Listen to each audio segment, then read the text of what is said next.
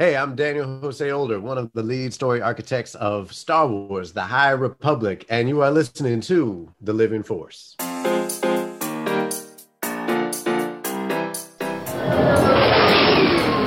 Welcome to the Living Force Podcast. Impossible to see. The future is. A Utini Podcast Network production. Luminous beings, so we, not this crude matter. Episode 155, Midnight Horizon Roundtable, Part D. Do or do not. There is no try. On this episode, Star Wars Celebration news involving Utini. Big, huge news. Help you out there? Yes? And the Utini crew talks about Midnight Horizon by Daniel Jose Older. And now, here are your hosts. Looking? Found someone you have, I would say. Dr. Corey Helton, Eric Eilerson, Dr. Charles Hankel, and Wes Jenkins. Hello, everyone! Welcome to the Living Force, a UTD Network podcast all about the High Republic most of the time. We're not even going to lie about it. I'm one of your hosts, Eric Eilerson, and joining me tonight to talk about Midnight Horizon is the full cast of characters, starting off with Dr. Read the Name Tag, Corey Helton. What's up, buddy? You're here, you're on camera, Corey! A beer! Oh, God, put it away! Hello, everyone. I don't have a drinking problem. You can prove nothing. You can't prove anything. It's Monday once a week, isn't it? It's Monday Good once to see a you, week. man. Thanks, man. Same to you, too. Welcome. I know, it's been about 4 weeks since I saw you last. It feels something good, like feels that. right. It especially feels right, though, because we're joined by the who knows if his shades will be up or down, Dr. Charles Hankel. They're up! I'm a man of mystery. No one ever knows what's in my cup either. Have you ever noticed that? Maybe it's water. Maybe it's pimp juice. We don't know. Wow, you threw me. I'm not going to lie, Charles. You did. Yeah, segue that, Eric. You know what? I can segue anything. Because if it weren't for Pimp Juice, we wouldn't have the strength to support the masterful, the disaster-ridden, the I hope you're safe enough, Wes Jenkins. There it okay? is. It's going to rain in Texas. Are you okay? Good evening. I got sent home early today because it started to rain. I work indoors, and You're not out on the down. field. It floods in Houston, so once there's an inkling of rain, in an abundance of caution to make sure everybody is safe, they say go home before it starts flooding down the bayous. And if it rains all night long, you're not coming into work the next day. Do all the Absolutely not. do all the dads in your business like go outside the front door, like look up at the sky, like dramatically, and they're like, Do this number right here. Do one of these. yep, yeah, exactly. They cross their arms and look real serious and go, It's going to be bad. I think it's coming. Is that what they do? It's hot today. Well, Yesterday. Wes, Not I like tomorrow. to think that you get to work from home tomorrow as a reward for your city finally getting rid of Deshaun Watson. Congratulations. Those idiots! They gave us 3 first-round picks. You can't talk to me about draft pick trading. All right, Wes, I'm might still be very right. raw from my Amari Cooper 5th. Anyway, not the purpose of the episode. Hi, everyone in the chat. Hope you're having a good day. I see, JG in the chat is having an extraordinarily good day because you started reading Revenge of the Sith, Wes's favorite future book. Glad you're doing well. Hope some of you are washing dishes or have clean dishes. That's what I wish upon you. I think that's the most adult compliment I can wish. I wish you a sink of clean dishes. Anyway, if it's your first Living Force show, sorry. But you're here. This is our part 2 of our Midnight Horizon Roundtable. Pretty quickly on, we're going to dive into the overarching questions that Charles has come up with for us. That was a lot of horrible small words. And, of course, the famous Easter eggs and a little surprise that we teased last week. But before that, we have one piece of news. It's been a hard week for a few of us in a few different ways. But sometimes hard weeks come with good news. And there's an email, 2 emails, that came into the Utini email inbox. And, Corey, what did the first one say? Yeah. Well, we got 2 big emails this week, and the first one made me have an aneurysm at work. I literally fell over. I was with a patient, and I had to excuse myself. Your work is the best place to have an aneurysm, though, I will say. That's probably true. Of all the places to have true. one. Yeah, that's true. I got the notification on my Apple Watch, and I literally said, excuse me, and had to leave. Utini got an invite to Celebration, guys. Invite to Celebration. Let's go! Yes. Specifically, what kind of invite? What happened? Utini was invited to host a panel at Celebration all about Star Wars books and comics, baby. Official panel. We did it! Not just the podcast stage. This is not that. This is a panel for Utini. In a panel, like, we're going to talk all about the past, future, and let's see here. What is it? Past, present, and future. What order is it? You got to going? know that by May, Corey. That's true. That's true. I did write it. We are hosting a panel with the past, present, and future of Star Wars books and comics.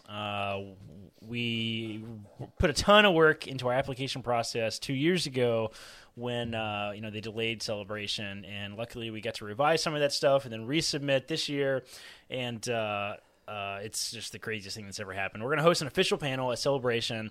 It's going to be printed in the pamphlets that everybody gets at the door. Like, it's an official panel. Some of the panels are live streamed. On the official Star Wars YouTube channel. I don't know if that will happen. That would be crazy if it did. But it depends when it is, right? I mean, if it's like that kind of the highlight panel, like at the time that it falls at, then it could be live streamed on the Star Wars channel. And that's during just the Andor trailer, probably not. But if it's like 8 in the morning on 10 in the morning on Thursday, maybe. If it's a slow time block, then I don't know. Maybe we get it. But regardless, this has been like a life goal for me personally when I started Utini. That like I really want to be at Celebration one day. I can't believe we hit this milestone. This was on like our 3-year objectives. Like a couple celebrations in. Yeah, really, really can't believe it. It's just incredible. And then, that's not it, right? So then we were all freaking out on the team because of this incredible, incredible news. About an hour later, I got a second email that said we had also been approved for the fan table, which is it's not as big of a deal, but it's a huge deal in a different way because now Utini has somewhat of a headquarters on the show floor at Celebration. Where we can sit. I know. At any time. Have a break. So officially, if you are going to Celebration, Star Wars Celebration, Anaheim, California in May 2022, come say hello to the Utini crew at the fan table. We'll be there. At Celebration. It's going to be wild, guys. Absolutely wild. Yeah. And we do have one more. We have one more application pending for a podcast stage, right? If that happens, then we'll put something together and have a live show, and maybe that'll happen. And at this rate, I don't know, maybe we'll get approved. Sky's the limit, I guess. So it's crazy. Crazy. Like, we are so beyond stoked, as Corey was saying, for all this. We have, multiple Slack channels have been created. Multiple things are being coordinated. We've told you all we're going to keep you posted about when we know things. When the panel is announced and time slot, we'll tell you. When we know anything about booth location, we'll obviously tell you. We want to see you at our booth and at our panels. We'll try to do things like giveaways, things like just freaking chatting with us. We'll talk about timelines. We'll talk about books. There'll be so many cool things. Even if you're the other thing I wanted to say is even if you're not an attendee of Star Wars Celebration, we're going to do our absolute utter best to record everything that happens, right? So we can use it later, put it on YouTube later, run it on the Living Force later, so you can talk about what a crazy time it was. It's going to be a lot of fun. We want it to be fun for folks that couldn't go to Celebration too, right? So we're going to make an effort to it's fun to look back on video recordings anyway. So it's pretty wild. And we do have one other thing that we've hinted at, like in the past couple months, I think, like even last year when we talked about Celebration. Utini's hosting a party too, guys. That's going to be a big deal. Venue is booked. Venue is venue is booked for the party. That we can tell you right now. Yeah, that we can tell you. I don't want to give away the venue yet because there's logistics that have to happen. But we do have a venue booked. We're planning on hosting a party tentatively for Saturday night. like 6 to 9-ish. I think it's 6:30, 9:30. It's pretty close to the convention center. So live party. We're going to do a live show if they'll let us, host equipment and, play sounds loudly and stuff because it is an outdoor venue and I don't know what the rules will be. So we'll see. The plan is to do like a live show podcast and hang out, have some beer. It's gonna be a good time. It's a big venue. We can have I think between 60 and 75 people. I'm pretty sure. So we'll set up RSVPs and put all that stuff on the website and all that good stuff. So you guys won't miss out. But it'll be free too, just for the record. It'll be free to attend. Yeah. Drinks are on you, but free to attend. Unless I'm really drunk and you say a nice thing to me, then drinks are on me. Corey. Yeah. Yeah. It was a day unlike any other when we found this out, because as we've had with the days we found out, we had our reviews on the back of paperbacks. It's like this. That's similar to when we got the Queen's Hope audio excerpt. Like it's just these things that show a love and respect for what we're trying to create here, and it all happens because you all like it and listen and go to the site, and we had to put in the numbers of what people look at on these applications, and it was enough to prove that we are serious about what we do. And we hope, again, as Corey said, if it times out right, and please don't feel, I know this is weird to say up front, don't feel like you have to skip the Andor introduction to come to our panel. Yeah, We'd love it, but don't we'll record it. Watch that shit on YouTube later. But we would love to see so many of you live as we can. We'd love to meet you at booths. All of us will be swagged out in Utini stuff throughout the week, and it became a lot more real this week, and it's the hype that we needed. And thank you all, Charles. I'm going to miss you so much. Just straight up, bro. I'm so sorry. I know, but we were talking before the show went live that I'm going to try to be involved as the guy left behind, the man left behind, the man in the chair, bro. It's what you want. That's right. The guy in the chair. I'm going to be the guy in the chair, and everyone who is at home, we will experience things together. We're going to make it work. Yes. There you go. Yes. So all of you, I see already in the chat, we have folks that are across the ocean that are in other countries that just can't make it because it's an expensive thing to go. That's totally fine. It's crazy. You're going to have tons of Utini folks in the same situation that'll be home because you can't upload crap live because the internet service isn't great, but we will have people back home talking to folks, having community events, and it's in 2 months. And I can't wait. 2 months. We all have. You guys have plane tickets and everything booked now, right? Everybody's all set up. Yep. Going to Disneyland on Wednesday. A bunch of us. If you're going to Disneyland on the Wednesday before celebration, a bunch of us will be there. Yep. Just say hi, and if you want, or wave or whatever. I mean, if I put aside $112 for Oga's Cantina. Okay, for the weekend. I'm gonna get 3 total drinks. Dude, you gotta get the Rancor Tea because I have seen the prices. Holy moly! But so it's once in a lifetime experience, I guess. Yeah. Probably not. Or as Utini is hoping, in every single celebration experience. Hopefully. So thanks, y'all. We'll keep you posted, and Jaw's still kind of on the floor a little bit.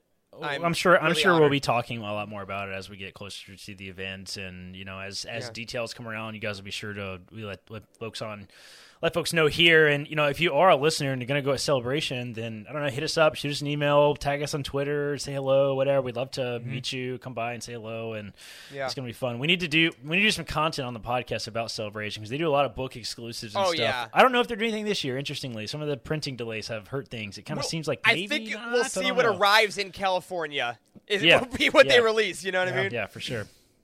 So and let us know your suggestions on what we should go to for as Star Wars cosplay.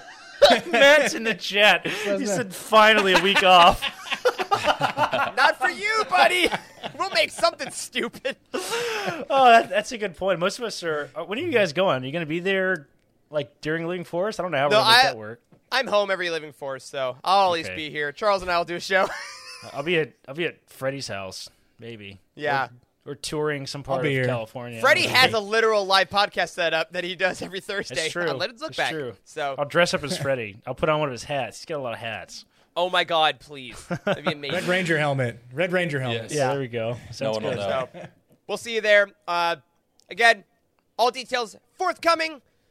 Panel, we don't know. Booth announcements. Party. Save your money. If you see us, remind us to drink water if you can, because I'm going to forget, and I got a lot of talking to do. So it'll be a great time. Speaking of all of this, all the stuff we are doing at Celebration, very bluntly, is going to drain a lot of the Utini coffers. And those exist because of our patrons. Literally every dollar. Yeah, like, we are going to go all out as much as we can, and I do not mean any kind of hyperbole with this. Our Patreon community, we thank you so much, because without you, we couldn't even have any thought of anything to do at Celebration regarding anything from booth setup to bookmarks to literally anything. Thank you, thank you, thank you. If you want to join the community either before, after, during Celebration, whatever, go to patreon.com/Utini. Get some exclusive content. Because of the craziness of life, there have been things like our Avengers Sith commentary, which I will absolutely own because of my life is getting delayed. I'm sorry. We're going to get to that very soon. But you get extra stuff like Star Wars Archives right when it drops. You get things like the Ghost Crew when it drops. You get a lot of behind-the-scenes stuff. Thanks to Timothy, our Patreon manager, who is always in contact with our patrons, asking what you want to help Utini get better. And I hope if you're able to either consume Celebration content or, better yet, be there and see us in person, you will be able to see physically how much you, as a community, are helping us create a lot of amazing things and create some memories that are going to last with us for years. Thank you. We love you. Patreon.com/Utini. I'm already getting sentimental, so you know it's going to be a hell of a round table. All right, last couple things. No other news this week from Star Wars. Thank you all blessedly for giving us a short week for Charles's Roundtable. But, of course, there are still books coming out. April 5th is just around the corner, which means we are very close to Queen's Hope dropping on April 5th. Wave 3 of the Essential Legends Collection dropping on April 5th. And on May 10th, You Are My Brother, Anakin, in Brotherhood by Mike Chen. It's coming. We're almost there. Before Celebration, it's dropping. Get all those pre-orders in because of the supply chain issues. Go to utini.com. Go to the release schedule. Thank you to Frank and Trev for all your work on that. Get the pre-orders in, read the books. All right. Charles, please save this podcast for me. All right. Well, I am going to jump right back where we left off last week. Coda, my dog, if you're not watching live, is being very clingy tonight. A little bit clingy like the first characters that we're going to talk about. Zine, Morala, and Lula Talisola, as these were the last characters that we didn't get to talk about last week. So I'm going to give you a few quotes about them, ask you some questions, and then we will jump into the overarching questions after that. So, some quotes. Page 181. Zine wished she could just stand there, feeling Lula's fingers around hers, and then let their hands pull their bodies into a hug and take a long breath and sob out all the confusion. Instead, she walked into the makeshift brig and stood in front of the boy she once would have given her life for, then had almost murdered, and now just wanted never to have to think about again. Very, very teenager-like there. Mm-hmm. Page 185, Zine is speaking to Crix, the aforementioned boy who was her old childhood best friend and then became a member of the Nile. And Zine says, "You said something to me once." Zine said as he caught his breath, still shaken from his own admission. "When you were trying to get me to run away with you, you said I could stop using the Force and it would go away and we could be normal." She shook her head, suddenly calmer than she felt in weeks, if not months. "But that's what I've been doing my whole life, hoping the power inside me would go away, lessening myself for others, for you." The word came out like a curse, wishing I was normal. "I'm so glad I found people who love me for who I am and not for some version of myself that had to be lesser to make them comfortable." All right, 188. Zine had been expecting Lula to look grief-stricken or desperate, to display almost anything besides the calm, clear-eyed serenity that radiated from her now. But of course, the girl was unstoppable, Zine thought, and that was why she loved her. The truth of it, the sudden certainty, hit her like a punch in the gut. It was undeniable, but she managed to shove away all the complications and possibilities and tragedies that love might entail and just match her friend's smile, that glow. So, Zine and Lula, obviously their story in this book revolved around their relationship, right? But Lula is a Jedi. I'm curious, where do you all see this relationship going? And Eric, I'd like to hear from you as someone who specifically read all the comics, what it meant from your perspective to see these two come together, because it was, not everyone had that context. Yeah, I mean, to start out, there's something we kind of mentioned at the end of last week's show that is so prevalent here. Like, these are unobtrusive, unquestionable, young, romantic, in love lesbians in Star Wars. Like, there is no subtext. There is, like, and that's awesome. Like, just to say, first of all, like, there's been a lot of talk about, like, the movies, like, oh, there's that kiss and Rise of Skywalker in the background. Oh, well, they're friends. And, like, well, like, no. They're, like, they love each other, and it's a beautiful moment, first of all. And I think one of the cool things about High Republic Adventures is seeing Zine have literally a story that's basically, like, coming out with the Force. Like, about being, like, I wasn't accepted by my friend when he found out that this happened to me. I found a group of people that accepted me for who I was. I fell in love with, like, it is a beautifully told queer parable through the lens of Force sensitivity, which is amazing, and it actually makes It's clever. so I much thought about sense. it like that. That's really clever. Yeah, and I think one of my main takeaway from the two of them in this book is that I think it's just a great love story in the middle of a great adventure story. Like, there were times I remember when I was reading it for review, I was taking notes, and there was I forget which part it was, but I literally wrote in caps lock on my phone, like, just kiss already. Like, there's, like, it's that moment of every movie where you're watching the rom-com and you're like, oh my god, just tell her you love her. And you're like, well, our communication got cut off. Like, it was really just great to see it. And I think, to your point, Charles, seeing from issue 1 of the comic to them meeting each other and going through getting to know each other, going into battle each other, going through loss together, and then finally in this one saying, like, I love you and I'm here with you, and wherever my life goes, you're in it and you're a part of it, is kind of just what love is. And I think a lot of us have gone through that, regardless of life situation, of realizing, hey, I love this person, and it scares me a little bit because it's going to change my life a lot, and it's going to alter maybe what I thought I was going to do, but I look at my life without them and it doesn't make sense. And I think in this book, seeing Zine and Lula, the way they think about each other, the way they talk to each other, especially near the end, they've both figured out, like, you know what? This is going to be tough. It's going to be hard, but my future doesn't exist without you. And that's just beautiful. Yeah. That's what I think. Yeah. Yeah, I'm still a huge fan of Zine's sort of kind of, I don't know, sort of in and out relationship with the Jedi Order too is really clever and interesting. Yeah. And like, I don't know, it makes the High Republic Jedi seem interesting in that, like, it's not as committal as it seems in, like, the prequel era, right? Mm-hmm. It's a little more There's a lot chill. more of that. There's a lot more of that in the High Yeah. Republic of like way seekers and people Right. who are kinda Everybody's on the just fringe. better. Like it's like the better They're days just cooler. of the Jedi. Yeah, I mean, seriously. Like, I don't know. I'll be interested to see what happens. Like, that would really be clever storytelling if the High Republic ties all that up and makes, like, we kind of understand why the Jedi are the way that they are. Like, maybe there are some problems with this model of, you know, this is like it's like the office space. Like, instead of having individual cubicles, it's just like it's like an open office concept. That's what the High Republic Jedi is. At Hui. Open up. Yeah, just an open office concept. The manager's door is always open. You know what I'm saying? It's always open. Yeah.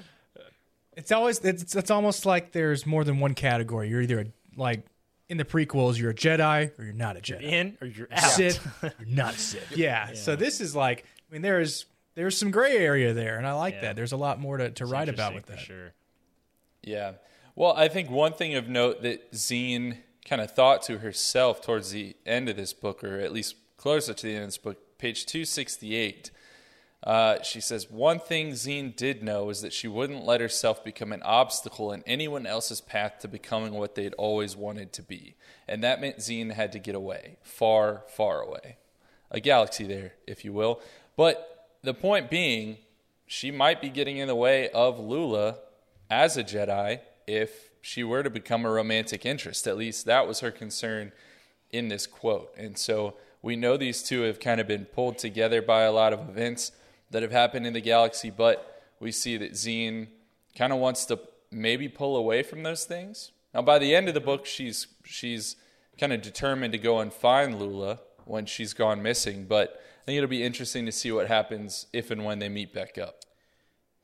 There is a moment in the final issue of High Republic Adventures. We get answers to a lot of these questions, and I'm torn here, guys, because there's a cool thing that happens in that issue that could promote a lot of this good conversation. But it's also a moment where, like, if you experience it organically, it's very special. So I'm not sure where to go right now. So, guys who haven't read the comics, do you think it's worth for me to say and tell people to, like, skip ahead if they don't want to know? Or should we, like, let people discover it on their own? I say you give it 5 Corey, seconds. you're muted. You spill it. All right. Yeah, I mean, we're pretty far out from the comics being released. All right, so everyone, Yeah. skip ahead a couple minutes.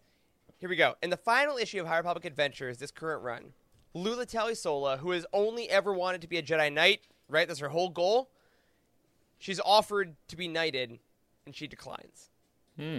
Because she says, I'm not Spoiler sure. alert. I care about Zine so much, and I don't think I'm ready to let go of all that just to devote myself here. So her largest goal, she says, nope, I'm not there yet because I still need to figure out my feelings for her. And it's like a really beautiful moment because it's like, yeah, we're just like the most responsible. That's more responsible than any Jedi we saw in the prequels. Let's be real. Like that is for sure. That is a level-headed like. Yeah, Anakin was over here like, why am I not a master? Like, Me and my secret wife. But it's not like a one shot and done deal. Like she can come back after she's. No. Yeah. She can come back if she learns something. Yeah. It's kind. I mean, this is like in the very beginning of the book when Atar and Cantum like had Jacob that just said that, relationship. Yeah. Yep. Cantum leaves for a while and figures it out. And Lula doesn't Leaving leave. the order for a while? I don't know. I think we'll just kill everybody instead. Seems legit. Seems fine. But yeah, I think it is a cool, like it is a really beautiful top to bottom like full arc. And I think one of the things in Phase 1 was that a lot, like it ended, and obviously a lot of the arcs were left unfinished because they want us to come back, and the story stuff to go further in Phase 3 probably. Excuse me, especially. But this was one that like we had a full story. We saw the meet cute, the evolution of relationship, the sacrifice of personal things you need to do, the coming together in the face of huge turmoil and challenge, and then ending choosing each other and seeing where the future holds. And it's like, dang. Beginning, middle, and end. This is a story that he wanted to tell with these two, and I thought he did it really well. yeah, for sure. Well, on that note, I think it's a good transition into the overarching questions because I think your answer to this, Eric, is already pretty apparent. But, you know, what struck me about Midnight Horizon is that it's the High Republic novel so far that requires you to be familiar with kind of the most obscure characters from the entirety of Phase 1. And I'm curious if you feel like that had an impact on your personal enjoyment, both from the side of if you read everything like you did, Eric, and had all that backstory versus someone more like myself who had not read the High Republic Adventures at all. Like, do you think it impacts your personal enjoyment in a good or a bad way? And do you think it affects the approachability of a novel like this for the general audience? I want to hear from you guys first. It depends on what kind of reader you are. So I didn't really have an issue with learning these characters. So the background, I have not read any of the comics. So a couple of these characters I've heard of through talking and chatting with the guys at Utini.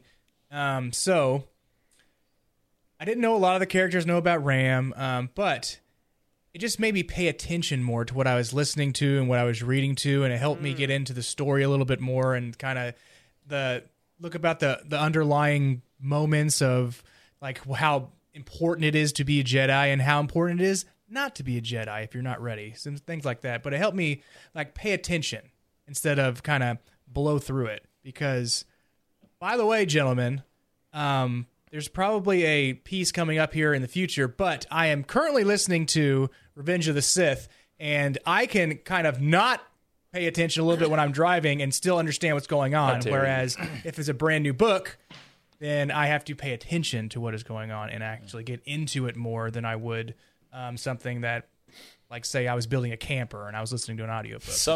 Amazing. Some might luckily, argue that is... Wes, it'll rain tomorrow so you can be focused. You don't have to drive. And some might argue that novelization is a brand new book. Just saying. Great point. Corey, what about you, man? Yeah, I mean, I don't know. I mean, I feel like you definitely get some value out of kind of knowing where characters are at and, you know, kind of knowing knowing like all the background information, but at the same time, like it doesn't.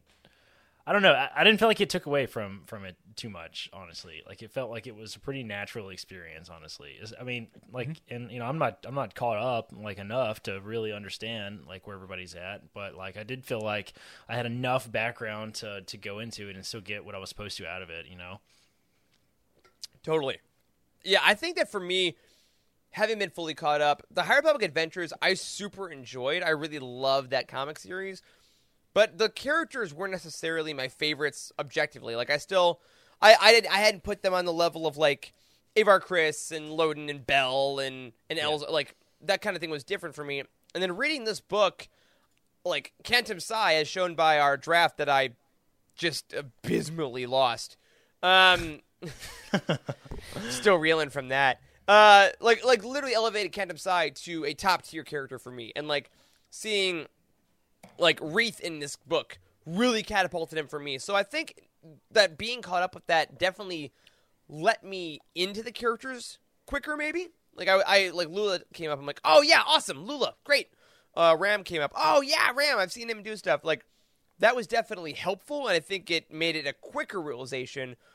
But I think the characters themselves were expanded so well in this book, and I mean, it's very thick, as we've talked about before. Like there's a lot of book to expand them in, and I think that expansion was really kind of what put it over the top, rather than purely just knowing what was going on beforehand. I think that he did a nice job. Like, if you didn't know that Lula and Zine were kind of together in this book, by the first couple pages of their interactions, you got it. You get what's going on. Mm-hmm. Yeah. Sure. Yeah, for sure. Yeah. Yeah, so it sounds like it really didn't negatively impact anyone's experience. If anything, it positively impacted it. So, hey, sure. Props to DJO for making sure that people that didn't read the comics are caught up, and props to all of you that managed to read all those comics. I'm jealous. But good, man. Lunch break reads. That's what I call them. Yeah. Well, let's move from familiar characters to a familiar setting, because a ton of this book was on Corellia, guys. Charles, Corellia. What a segue! Thank you. That. I've been practicing. You don't do segues, you liar. I've been practicing in my mirror every morning. It's exhausting. How did it feel going back to Corellia? A place that we have spent years and years and years reading about, and then seeing it in the High Republic era. Like, did it feel true to what we've seen before? Man, I Griffin love Corellia, man. Like that's there it is. That's where I got, It didn't I know we didn't have any visuals, but it didn't seem to me like Corellia was as dingy and dirty as I was first noticed in say like Solo. Yeah. And it's like all just like parts being like wedged together, and you got these dark. Underlying pitch black dark. Yeah. I love that movie. It's dark. Yeah, it seemed like a nicer Corellia, a nicer time on Corellia. The travel poster Corellia. Hey, exactly. Come to Yeah, Corellia. exactly. There's no crime here that you can see. Yeah. Like the Imperial March playing in the background. That's just like, oh, I want to join the army. Right. Yeah, exactly. Captain Corellia. That'd be great. Yeah. I've always loved Corellia, like even back to the Legends days. Like I think if you had asked me 15 years ago, and I was like neck deep in Legends, I didn't have a single Star Wars friend, like what my favorite planet was in Star Wars, I might have said Corellia. No kidding, like all that time ago, because Corellia in Legends books is, I feel like they got it pretty dang right in this book. Like it feels very much like Corellia did in the. Like, it didn't feel quite as dirty as they kind of made it, and Solo makes the entirety of Corellia seem like it's just gang wars all the time. Everybody's trying to kill each other, and that's not how Corellia was always portrayed. And Han Solo's got his his hero stripes on his pants. That's never been explained in canon, right? Like that's all that's explained in Legends about Corellia. So it's a pretty interesting planet that does tend to make kind of like roguish type characters, like really free, like they're libertarians. Let's just be clear, they're all libertarians on Corellia. Like it's just the type of people that they all carry guns, to go to eat at Chick-fil-A. Like that's just how it is. All right. All right, celebration swag. Corellians are just libertarians. There we go. Yeah, exactly. They all have license plates that are the "Don't step on me" flag. Like that's just how it is. Like, and I mean, you're not wrong. The last battle, they literally say, "Hey, Corellians, like this is our planet." That's what I'm saying. They really got it right. I feel like. I mean, it was very, very true to the way the Legends. I'm continually impressed with the amount of. How close that these modern authors are able to get this old sort of energy that, like, those folks kind of paved the way to make these types of things happen. So, Yeah, I'm realizing as I look back on that, you mentioned that, Corey, the Legends books, I'm thinking back to the books about Corellia that I've read, and it's the A.C. Crispin trilogy, it's Most Wanted, and it's Midnight Horizon, and none of those is below a 9.5 for me. Like, I'm realizing that I just love Corellia books. Like, it's a planet that's so rich for storytelling, because I think you're right. It has that ability to be a little clean if it wants. Like the Thraken cell solos of like the high class, like the city fathers in this book being like the high rich people, all the way down to the slums. Literally like the Grindelids, which were so cool. And like Jacob says in the chat, the description of Spheno's family really made it feel like a city that's alive. Like there are so many species and characters. Occasionally to the detriment of understanding, as we talked about last week, there's so many people. But, like, it's such a rich, vibrant place. And I think that's one of the cool things that sometimes gets lost in Star Wars books. We're like, oh, this is a water planet. And we went by a lake and had a chat, and then we flew away. Like, Corellia was really dense and full in this book. And I think in every book about Corellia, if there's something about it the authors really latch onto, I think. For sure. For sure. Yeah, it's one of those planets that feels like a character almost in and of itself, kind of like the Falcon. Yeah. And which somebody is built on Corellia. Hey. I see what you did. Look at there that. You go. Not to go completely off the rails a little bit, but I am following your. But we're going completely off. Oh my God, go, go, go, baby, go! Somebody that you don't actually have in your character section that I would love to chat about just a minute, who I feel like is a good segue to, is Crash. Right, like she's kind of. Well, like one of the major characters in this book, and like is very true Corellian to me. Like, I mean, she's a natural leader. She is like young and in way over her head. Like she has all this responsibility, even though she's kind of a kid in a lot of ways. So like, I feel like she really like encapsulates like what Corellia believes in and how what their values are, like in a lot of ways. You know what I mean? Sure. Yeah. Sorry, you said that. I now cannot get the image of you, Corey, with dyed pink hair at Celebration out of my head. Oh my God. And I don't know, $1,300 Patreon goal in 2 months. Great. Yeah, there you go. Yeah. Corey dresses like a goth kid. I have a wallet on a chain and a really baggy a young shorts. kid that starts their own business and then has a bunch of people that work for them. I mean, kind of sounds like somebody I know. Not paying any of them well enough. Yes, just like me. Exactly. Realizes everything is corrupt and then just goes completely off the grid. And like, setting up fake assassination attempts to better your public image. Yeah. That's Corey Helton. Yeah. No. I will say I really did like Crash as a character. She was a super interesting character. The whole, I will say, if I have any one small complaint about Crash is that, and I know why they did it, because it's a young adult book. They had to do it for a young adult book. She's a little young, in my opinion. Like sure. For the context of the book. The context is that she owns like a bodyguard company that she inherited from her mother. Mm-hmm. And I really had trouble with like separating reality of imagining like I mean, how old is she? 17, 18, 19? 17, like 18, yeah, somewhere around there. Yeah, like she's in there. I really had trouble imagining a 17-year-old like getting hired by like, 70-year-old politicians to be a bodyguard company. Like the whole bodyguard company idea is really weird and interesting, and like I'm not sure how I feel about it, to be honest, but it felt a little out of place for me for her to be in charge of this. But again, young adult, it's so hard to get that, you have to meet the age group. So yeah, I mean, what's next? Are they going to let a 13-year-old woman run a whole planet? I mean, come on. You got me there. But I hear what you said. It was like Crash is first, as Jacob said, is based on Alyssa Wong, Alice Crash. I forget the actual last name of the character, but Ongwa. one that's rad. Yeah, Ongwa. Ongo, yeah. That your friend literally made a Star Wars character that's a main character in a book about you. That's rad. Yeah. But I think Crash does a good job. I agree, Justin. At the start, is a little young, I think, both in age and in temperament. I think she takes a little bit of getting used to, both by reader and by her friends, which I think is interesting. But by the end, when that call goes out to like rally Corellia, she really comes around. Like, it becomes a freaking war hero. The audiobook was a little rough for Crash in the early parts. Wes, I mean, you listened to the audiobook too, didn't you? Is it a male narrator the whole time? Yeah, it's a male narrator, but I mean, I don't think he.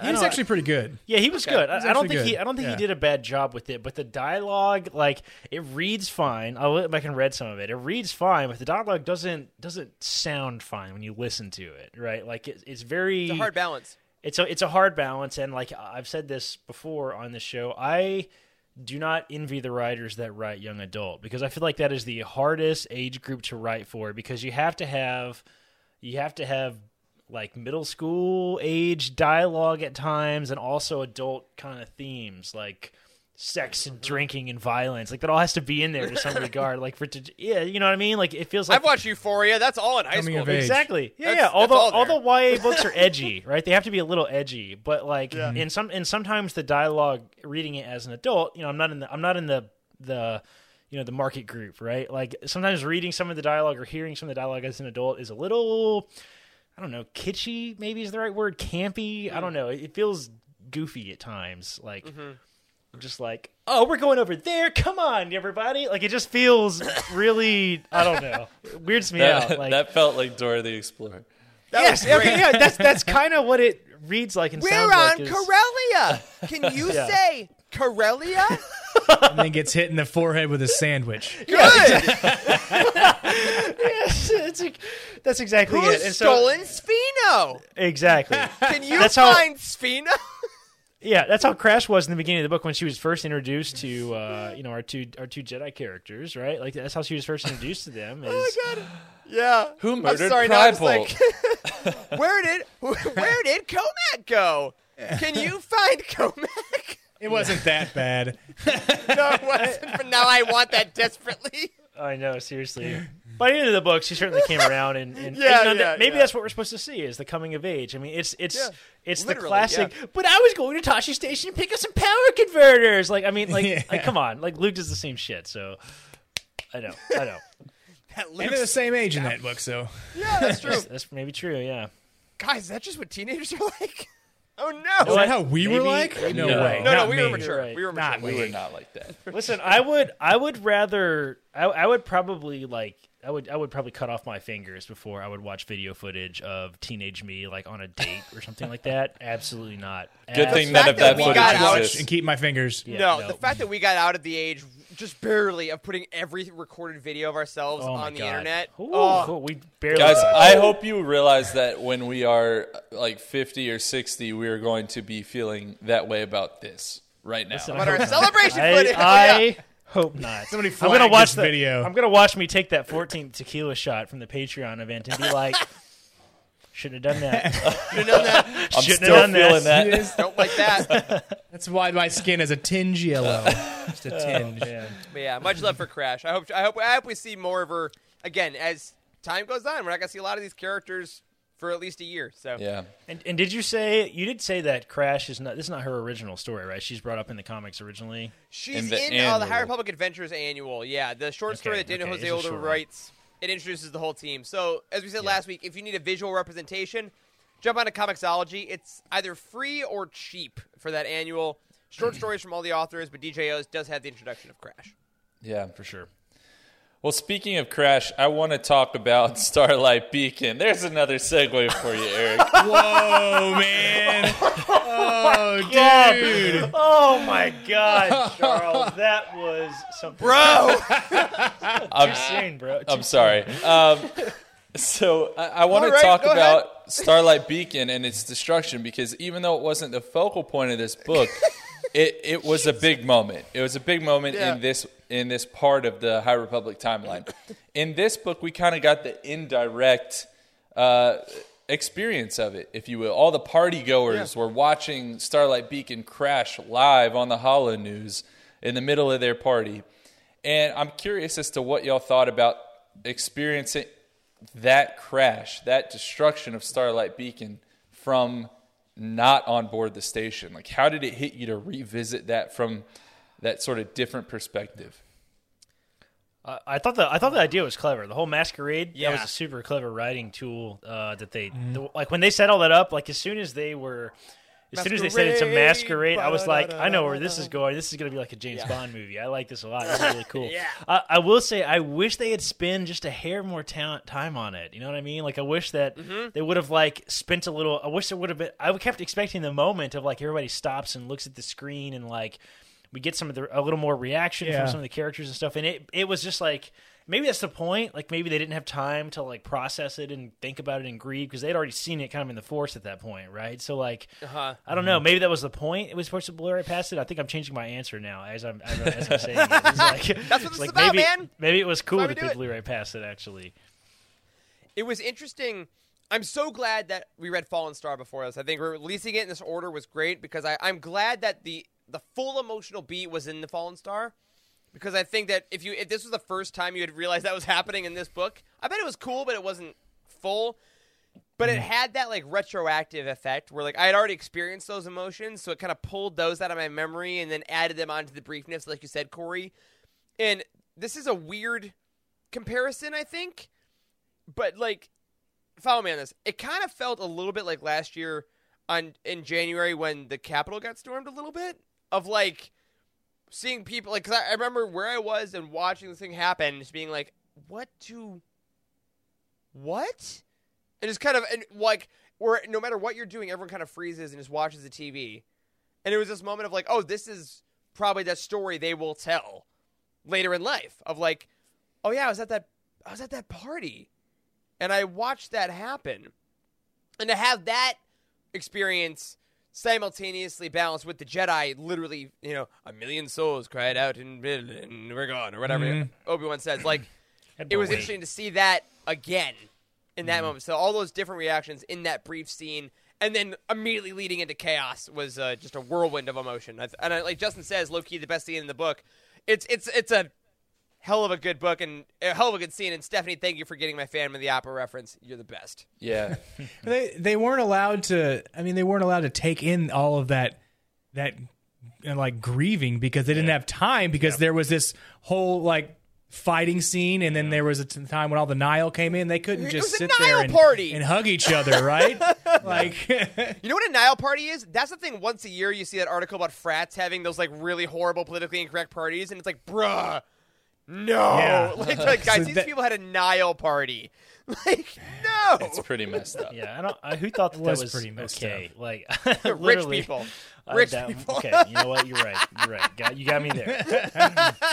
Well, someone brought up in the chat the actual experience of Starlight being destroyed being the best part of the book. And there were kind of two moments. One was the moment where I think Cantum and Comac first understood something was wrong. That was one moment that really hit hard. And then the later moment was when Starlight actually crashed. And I want to read one quote here from when Cantum and Comac realized something was wrong. It's from page 286. And it says, "A song of pure devastation trilled out so suddenly it almost knocked Cantum over. It rose to a sharp keening and then burst, an explosion that rocked the very stars. And then emptiness once again devoured the entirety of a space once filled with laughter, concern, thoughtfulness, love." So that's what the Jedi were feeling on Corellia. And I find that so interesting because, you hear, oh, Starlight's been destroyed. And that's the home base of so many Jedi. So you think, oh, the Jedi are gone, right? Like they're decimated. But no, they're not. Like there's still so many scattered around the galaxy. And now they know they have no backup, right? That's what Comac and Cantum were hoping for, was for backup to come to Corellia. And no one's coming. Like you are on your own. And that's kind of the framework that we're going to launch into when we get back to this part of the story. So, even as you describe it, it hits me again, honestly. Like the weight of that is, I mean, it's the classic war story thing, right? Whether it be any World War II or like fantasies, war, whatever war story you're watching, there's always that moment of, they're not coming. we're alone. And it hits in such a way of the only reason that you had strength was because you knew you'd eventually have support. And when that vanishes, you realize how weak and afraid you are. And I think for a Jedi, that moment of like fear is always the hardest one, right? Like fear is the death of a Jedi essentially. And feeling that moment for them, you can't even grieve for your friends yet because you're afraid that you're screwed. Was really it was intense. It was straight up intense. I think emptiness is used a lot in Star Wars as something as being almost the worst thing there is in the galaxy. So like if there's an emptiness, the Force is not present.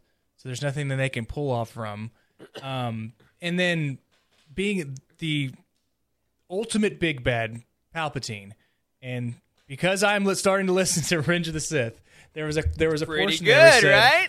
Yeah. Well, they said that there was a portion in there that said, he was like, we looked at Palpatine and he was expecting to feel anger and revenge and resentment. And I felt nothing. There was nothing there. And I was just like, that means that he has it on lock as the most evil person in the history of the galaxy so far. Yeah. Bro, chills again. Just from you mean, saying that. emptiness. Oh my God. is like a big theme that's in Star Wars that I've noticed. I mean, from all the way to the High Republic to the prequels. That's right. Yeah, I mean, Emptiness here. Emptiness. You bring that up. I have to read now this quote from 285 just quickly. The Force sang of stillness, not the gentle stillness of an untouched snowfield. This was a much more sinister, a gaping emptiness, where once so much life had thrived, thousands of stories intertwined, and now there was nothing. So that speaks directly towards what you're talking about. I wish I would have read that before. I would have had something more intelligent to say. I'm gonna jump on that for a sec because for those of you that follow me and know me, one of the reasons this week has been hard is because last week we unexpectedly lost my cat Lucy very quickly, and that emptiness is actually an exact description of the worst feeling. It's the feeling that something was there and it's not now. And that's been the hardest part about this week of being in my apartment again with my partner is that we're doing things and it's like there's something that was there and it's not. And I think that is a feeling for anyone that's experienced loss is very, very hard to describe if you haven't, and very hard to describe if that was your day. And I think that's what makes Jedi and the High Republic so wonderful and relatable is because their entire life is based on connection to everyone. Their best friends, their lovers, their families, in the Force and everything. And if you could feel in your soul the moment that a person walked out the door, the moment that a person ignited a lightsaber, and then they were gone forever and you never felt that again, like it would kind of be this kind of sorrow all the time, and then you just got to kind of deal with it. And I think that is what we start to hint at in these moments is like, all right, it's just empty now. And it can't be filled. I just have to focus on the other things. And I think that you guys nailed it. You absolutely nailed it. That we're not afraid of fire. We're not afraid of destruction necessarily. We're afraid of a void because that just exists and it feels cold. So to get a little personal and depressing there for a second. Yeah, the absence is the hardest thing. Yeah. And I love the parallelism between Obi-Wan's line in Episode 4, right? Like suddenly millions of voices cried out and then they were silenced. Like it just kind of get it, right? Like I really felt those vibes, and when reading this part of the book is like they were kind of beating all around that idea without saying those exact words, but still that original line captures it beautifully. Is like that's what it is. Suddenly there's life in a place, and Obi-Wan doesn't know how to describe it, right? It's like it's Yoda dropping the staff in Episode 3 as everyone starts dying, right? On Kashyyyk, where he just grabs himself. Yeah, because they didn't know how else to say it, right? It's not like. It's not like, we just felt the death of thousands of people. That's not what he said. Like, he says it's as if millions of voices just cried out where suddenly silent. Because he doesn't know how else to describe it, right? Because how could that be a thing? Yeah. How could that even be real? Yeah, how can like you so many of us. describe something Like, that? when's the last time you were just in silence? You know what I mean? Like, I mean, I sleep with white noise on my phone. Like, I have a podcast on when I walk the dog. Like, we have so much of our lives. Just there is stuff, and just to replace that with nothing, it's the most terrifying thing about the Nameless, which you talked about in Fallen Star, is that it doesn't kill you, it doesn't burn you, it empties you. Yeah. And there's nothing. Yeah. And it's like, whoo! Go into the real darkest depths of fear in the Star Wars young adult books. Huzzah! I'm telling you, you got to be edgy to be a YA book. Yeah, seriously, man. My goodness. Well, Eric, thanks for sharing that with everybody, because obviously we knew that, and you've been kind of dealing with a lot of that. And I want to kind of counter that, if you will, with a quote from Yoda about younglings, because I think maybe it applies a little bit to what you're talking about, and it kind of leads me into the next thing I'd like to talk about, and that is that Padawan-master relationship. It was really emphasized in this book. So Yoda, talking about younglings, says, "No, it is in who they are to us that their wisdom lives. Do the work we must. The lesson of younglings we take on is one of the hardest ones for most Jedi to learn. Indeed, some never do. Detachment," Cantum said. Yoda nodded, serious now. "To let go. Elusive it is, but also always available to us, always there. And again does not mean we have failed, only that we must do it again and again." Cantum knew the truth of those words in their bones. How many times had they managed to let go of doubt, fear, arrogance, jealousy, only to have each tumble back in like nothing had ever happened? Yoda was right, though. Those weren't failures. The struggle, the lesson, really, was simply ongoing. To love is to let go, Yoda said, watching the flames. To be Jedi is to let go. I'm curious about y'all's thoughts on this quote, and I would also like to just hear your overall thoughts on that master relationship, again, that was emphasized in this novel. And what is the master's true role as a Jedi? So the simple things. Cool. One, I think this is, bar none, some of the best Yoda we've gotten in a long time in this book. I agree which with I that. appreciate so It's- hard. It's up there I don't with... remember reading about Yoda that much, though. It's not very often. It's surprising when you think about one of the most famous Jedi. Not in a lot. Man, it's interesting, right? I think the dark side of attachment, literally, is Anakin, right? It's being attached to something, and because of that attachment to Padme and the inability to let go of a potential future or potential tragedy, it inhibits your ability to do good and think of others and serve the light, rather, right? As the Jedi are supposed to do.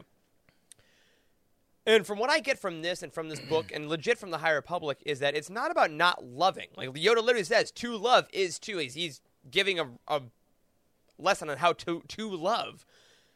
It's to let go of the fear of losing love, I think. It's that you can love, have compassion, all these things, but the fear of love being lost is what drove Anakin to darkness and is what drove him down the side. It wasn't the love. Nothing Padme did drove Anakin to become Vader, right? Nothing about the love for his children drove Anakin to be Vader. It was that if the fear of loss or the reality of loss drives you away from the ability to do good works because you are so consumed with fear and tragedy and anger, that's when it becomes an issue for Jedi. And I think that's one of the, God, you want to talk about timely stuff, Charles, you nailed it. This last week for me has been really hard because it's not the attachment to her that's been hurting. It's been the idea of I still have to do things. I still have to love people. I still have to be my best. There's been times this week where I haven't been my best at all. And I have lost that because that attachment made me frustrated that she was gone or frustrated that I couldn't do things. And I think that being a Jedi and being a person, as Star Wars is secretly doing to us all the time, is to love so much that their love in your life makes you better. And the loss doesn't make you a worse person. It makes you sad, but those love lessons that they gave you through those years crafted you into such a great person that you were able to go on in their memory and serve in their memory, even if you stumble now and then. And I think that's where Cantum gets to in their story. They didn't ever let go of the love that they had. They just learned that once it's gone, that's okay, because I'm still a Jedi. And I think in all of this, in our lives, we're going to keep loving, but we will love so much that even when that love is lost or that person is lost, we can still go on in the spirit of the love. It's kind of what this gave me, I guess. So Yoda says, and then when we grasp, gone again, takes practice, it does. Mm-hmm. Do you think he's so good at it because he's had so many Padawans? 100%. Right? He's had so many Padawans where he can just build up. I bet it. Yeah. Like, Well, do we know who his first Padawan was? It's interesting Yaddle. because No, I don't fucking know.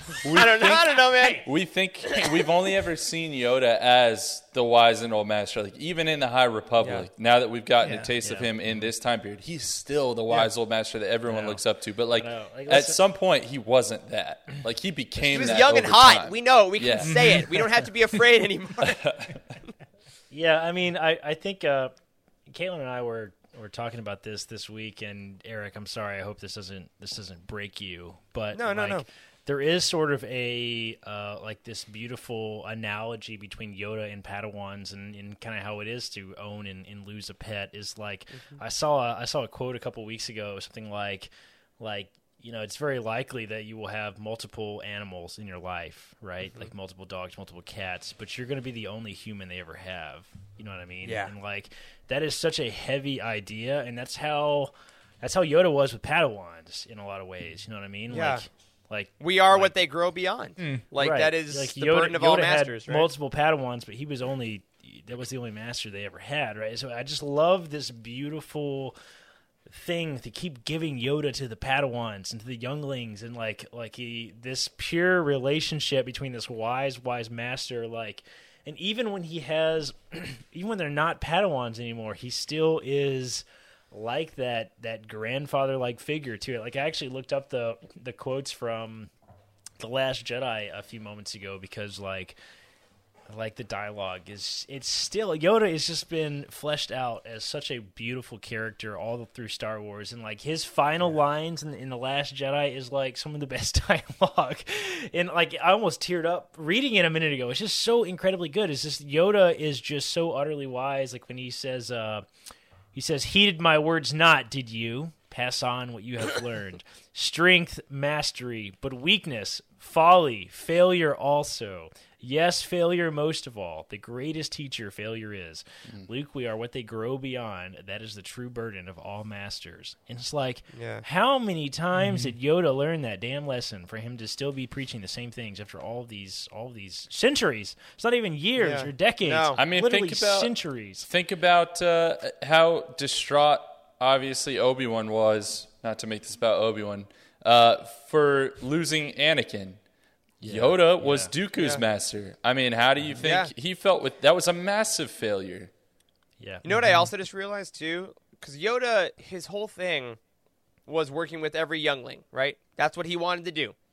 Even when he didn't have individual Padawans, he taught every youngling. He was the kindergarten teacher, right? Mm-hmm. Yeah. When Starlight Beacon fell, every single Jedi that died was Yoda's student. When Order 66 happened, every single Jedi who died was Yoda's student. Oh, I'm gonna throw up. Like, I mean, and that's the reality. Like he went to exile because he didn't fail once. In his mind, he failed thousands of times in that single day because he didn't protect them. And I think that moment of like to see Yoda have a redemption arc, which is insane to think about. But like with Luke, he goes from teaching every youngling, loses them in Starlight. Every youngling loses them in Order 66. But he still comes back for one more because he believes the Jedi are something worth believing in. Yeah. And I think in this book, seriously, some of these flashbacks, I am going to be running campaigns for the Utinis for Scenes of the Year with some of these things. Like, they're so good. And all the way up to Yoda's appearance near the end is like, this is the master that no matter how many tragedies befall him, still believes that love of the Padawans and teaching is worth it because he knows what it can bring, and he knows the galaxy needs Jedi and needs people that can love and help like this. And if Yoda, who has by definition, like you said, Charles, lost basically every Padawan he's ever had, will keep doing it. I mean, what choice do the rest of us have? Yeah, we got to keep going. Yoda is the Mr. Feeney of the Jedi. That's what I have learned here from this conversation. Dude! Boy Meets World reference. Yes. That's good. And another Boy Meets World reference for you. Life's tough, get a helmet. The High Republic is also tough, get a helmet. So, Eric, do you have the outline handy? Yeah, I do. Because you mentioned the appearance of Yoda, and I feel like it's such a powerful moment. I'd love to just hear that really quickly before we kind of close with some things. And it's from page 463, and I think you'll do it much more justice than I would. All right, buddy, I'll try. I'll see what happens here. No pressure or anything, man. Yeah, right? All right.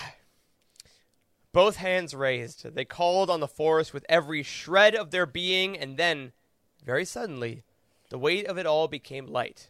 Almost nothing, as something seemed to give way in the air all around them. Without releasing their grip, Canton blinked into the fog. The Nile reinforcements still sprinted towards them. Comac and Zine still beat back attacks on either side. The remaining fog, all that was left of that foul, yellow-gray cloud, was swept suddenly away as if a heavy wind had blown in from the harbor. But there was no wind. All around Canton, warriors looked to either side, confused. There, in the middle of a wide-open area, the last bit of fog cleared to reveal a short, hooded figure standing alone amid all that destruction and death. A bright green lightsaber extended from one hand. The other was raised to the sky. Master Yoda. Whew. Thank you, Eric. I got chills all over again. The sabbatical is over, baby. Master Yoda is back. And you know, I'm curious, not about what y'all think about Yoda, because you've told me all about that. Not about did this feel true to his character, because you've addressed that. But I want to know, what in the world was he doing on this sabbatical? Because I want to point out this very odd, almost like extraneous detail that was just dropped in at the end of this book. And it was from page 481, where they reference this robed and bandaged individual that Yoda brought back with him. And the quote says, "A little off to the side, that strange hooded figure sat, singing as always. They'd come with Yoda," Zine had realized once everyone had disembarked and settled in at Bay News. The figure never showed their face, never spoke to anyone, just sang a sad little ditty over and over in a raspy whisper. "They'll do what they can, they'll do what they must." Well, I was definitely asleep during this because I have no memory of this whatsoever. Okay, no, there's literally, baby. There are literally like 2 sentences about this person who just I can't believe you appeared. noticed that. Wes, you're usually on the same level with this type of thing. Did you notice this? Yeah, I mean, I read it, but it is. No, you're full of shit. You didn't know I that. knew You it was didn't there. see that. You didn't remember that. You just made this I up. knew there are people. So yeah. this is the final moment, or these are the final moments of the High Republic Phase 1. Yeah, and here is the last thing that Yoda says on page 484 with respect to, I believe, this bandaged and robed figure. "Much to discuss there is. Difficult the way forward will be. But there is a way. There is always a way. And young Reith has learned. And young Reith has learned, make that way ourselves we must. For it has not been made yet. To do this, though, to forge our path to the future, guided by the secrets of the past we will be." So what are we talking about here, y'all? Like, Dude, obviously, this is pure conjecture, but you're just like blowing my mind right now. I had no idea Welcome this to was the even in story. the book. So welcome to the story. For welcome sure. to the I don't show. know. Welcome to the show. This must be some kind. Is this a reference to like? I mean, is this going to be some? This has got to be some huge connection to Phase 2. I'm assuming, right? This is so Jacob in the chat. He mentions in the comics Yoda left with Elder Tromac, who's another character, to research something. Right. Not sure that's the same person. We'll find out. The song that they'll do what they can, they do what they must. That's the lullaby that we've heard about the Nameless in various comics. Right. You'll be dust, right? That's the whole thing. So they are clearly singing about something that has to do with the Nameless. And yeah, this is, I mean, guided by the secrets of the past. The fact that this came out just after we got the reveal that Phase 2 was taken 150 years ago, like, that is 10,000%. where we're going. I mean, this has to be either a scholar of those paths or it's something about the Nameless. Yep. It's the remind us again what the Nameless are again. The Nameless are the Shrikerai, right? Which are the creatures that are essentially disrupting the Jedi's connection to the Force. They basically are sucking the Force out of folks, essentially. Like, you're making them empty vessels, husks, essentially, as you will. Okay. They're husking folks. They're husking folks. Yeah, I'm very interested. It really, this one felt like a season finale of a show where it's like, the past we will be... and it's like, oh, the next movie. Like, it's just more so than any of the other books, I think, says that whatever the secret is, we have to go back to the past. Not only do the Jedi have to go back to the past and read scrolls, but the readers literally have to go back to the past now. And I think we are, instead of experiencing this knowledge in flashback, which I think they could do, I think we are literally just going to experience this knowledge in present time in those books that take place in the past. I think that's what they're giving us, essentially, are the scrolls. Yeah. I do want to know. I do want to know how Daniel Jose Older won the bet to be able to bring back Yoda. Right? Yeah. I think he was like, "Well, he's on sabbatical," and they're like, "Well, what's he doing?" He's like, "I'll tell you in a year and a half." Yeah, that was more than a coin flip for sure. Yeah, for sure. Was it Flip Cup at that first retreat? I think that's what it was. I wouldn't put that past DJL. Yeah, that's right. So on that note, let's end this.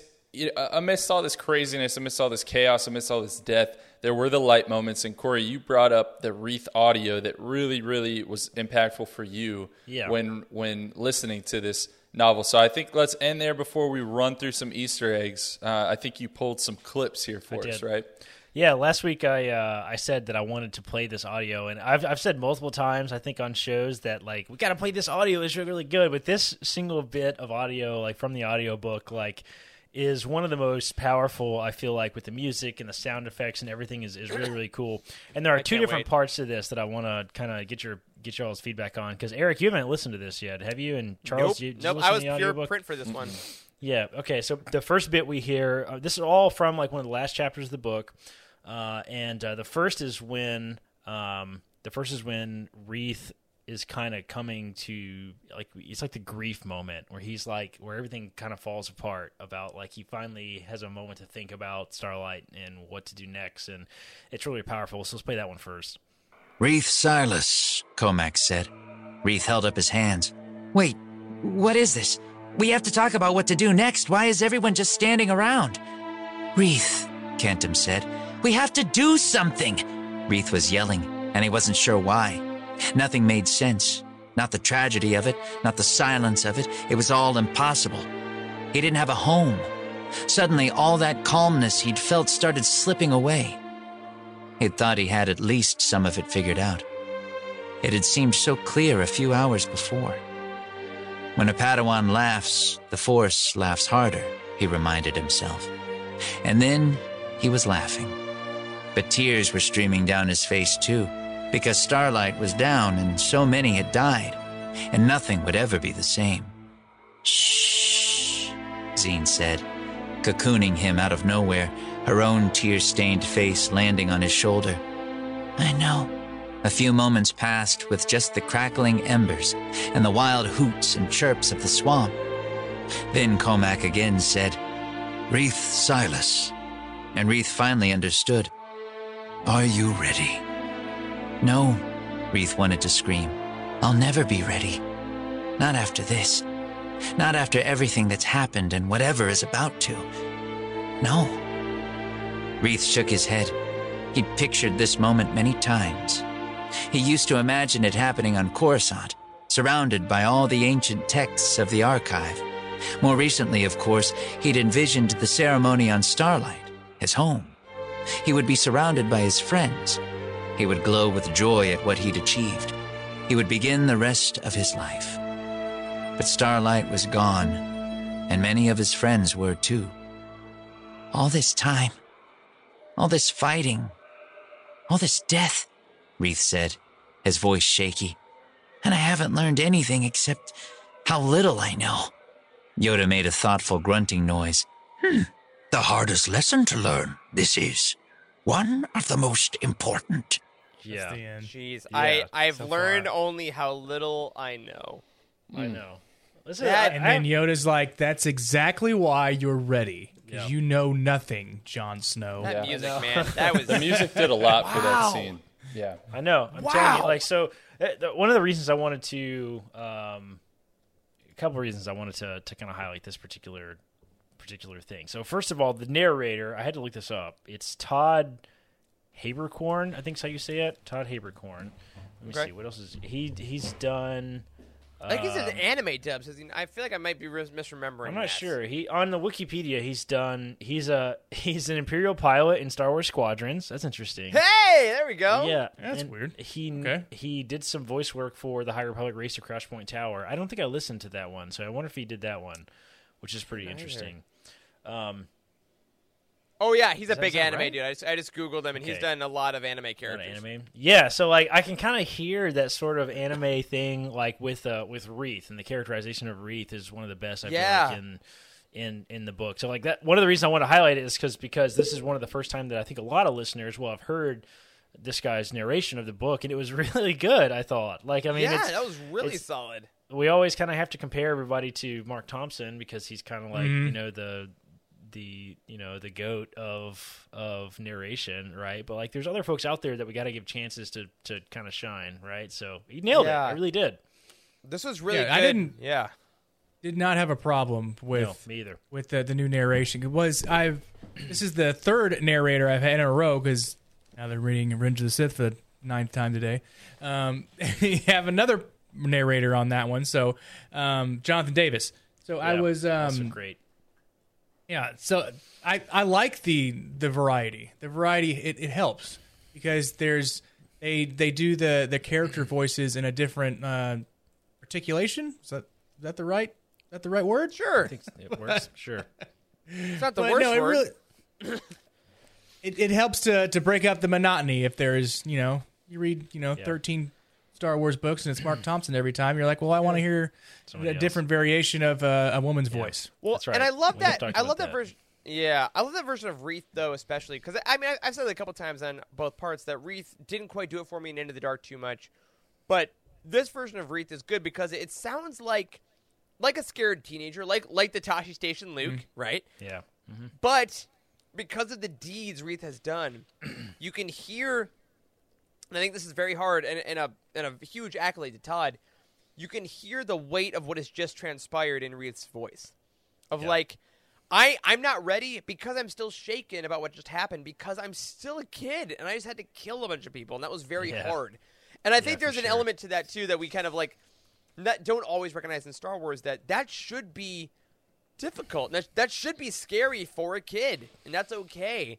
And I think that reverence for life and that fear or uncertainty doesn't not make you a Jedi. You know what I mean? And Yeah. I think that was really well done. Yeah, great pull there, Corey. That was Yeah, it was. Oh, Yeah, I mean, the and chills they- I've gotten in the last hour, y'all, are just insane. I know, seriously. Yeah, the other thing I really wanted to highlight with that piece is like you said, the music really made it, and like there's not a single piece of licensed Star Wars music in Right. this. It's Not a all single original, John right? Williams. It's all original, and I don't know where they got it. If they had it specially made, or if this is like just kind of royalty free music that fits. Like I don't know how John they Williams exactly sucks, did is it. what we're saying. Star Wars does not need him. You heard it here first. Corey has said it. We understand. I'm not even going to pretend to support. Are you that. sure there's not a single Star Not a Wars piece in there? There's not a single riff from original Star Wars. I listened hard because as soon as the original music played, I was like, "This is kind of odd. I'm going to pay attention to this." And like there's not a single piece of licensed Star Wars music. And somebody brought this up in Slack a while back, and I think maybe people can correct me if I'm wrong, but I think now that I'm looking back, I don't think any of the YA High Republic books have any Star Wars licensed music in them, and a lot of the High Republic books in general have other music that's not Star Wars, like not like John Williams Star Wars, but like there's been a lot of really original music lately in some of the audiobooks, which has been cool. Yeah. You know what I want to do? Speaking of that, a quick shout out. If you have Spotify, look up Grushkov, which is Grushkov. This artist has put together full albums of completely original instrumentals for Light of the Jedi and The Rising Storm, scene by scene like a film score. Wow. Holy smokes. Kevin Scott has tweeted it out a couple times. But there's like Welcome to Valo is a track. The Holy Cyclor smokes. Shipyards is a track. And they're like 8 minutes long, some of these. Like it is a Wow. 2-hour album for the Rising Storm. So maybe we can link that out somewhere. But like, just I want to give a shout out to some, because the fans of the High Republic are above and beyond. And you mentioned original music, and reminded me of this. This artist is really going above and beyond, making book soundtracks like Shadows of the Empire back in the day. So huge shout out. Yeah. Wow. That's wild. And we have one other audio bit that I wanted to chat about a little bit, please. which this is specifically the one that I wanted to play. It's the moment that Reith is knighted as a Jedi, and like this is one of the most beautiful scenes in any audiobook I've ever listened to. And I had to listen to it twice. It was so good. And I did clip some of it out because I didn't want us to listen to like a solid, let me rephrase that. Eric did not want us to listen to a solid 8-minute clip for like obvious licensing reasons and all that kind of stuff. But use those Audible credits, y'all. That's right. Use Audible credits and go listen to it. real But good. at the same time, this particular scene is so beautiful, and I want to listen to it together. So let's play the second one. I left Starlight with 100 questions, Reith said. Now Starlight is gone, and all I have are more. Being a Jedi isn't about having the answers, Cantum said. It's about knowing which questions to ask, even if some of those questions span centuries and generations. If all these masters believe you to be ready, Yoda said in his warm, raspy voice. think us mistaken, do you? Reith had to smile. He didn't feel ready, no. But somewhere, beyond the fear, beyond his own ego, he knew he was. He stepped forward, looked his master in the eye, and nodded. I am ready, Master Comac. The slightest of smiles creased Comac's tired face. Zine stepped up on one side of Reith, Ram the other. There was no path.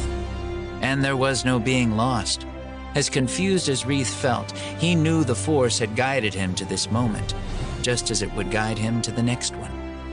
Yoda stepped up beside Comac, Cantum on his other side. By the right of the Council, Yoda said.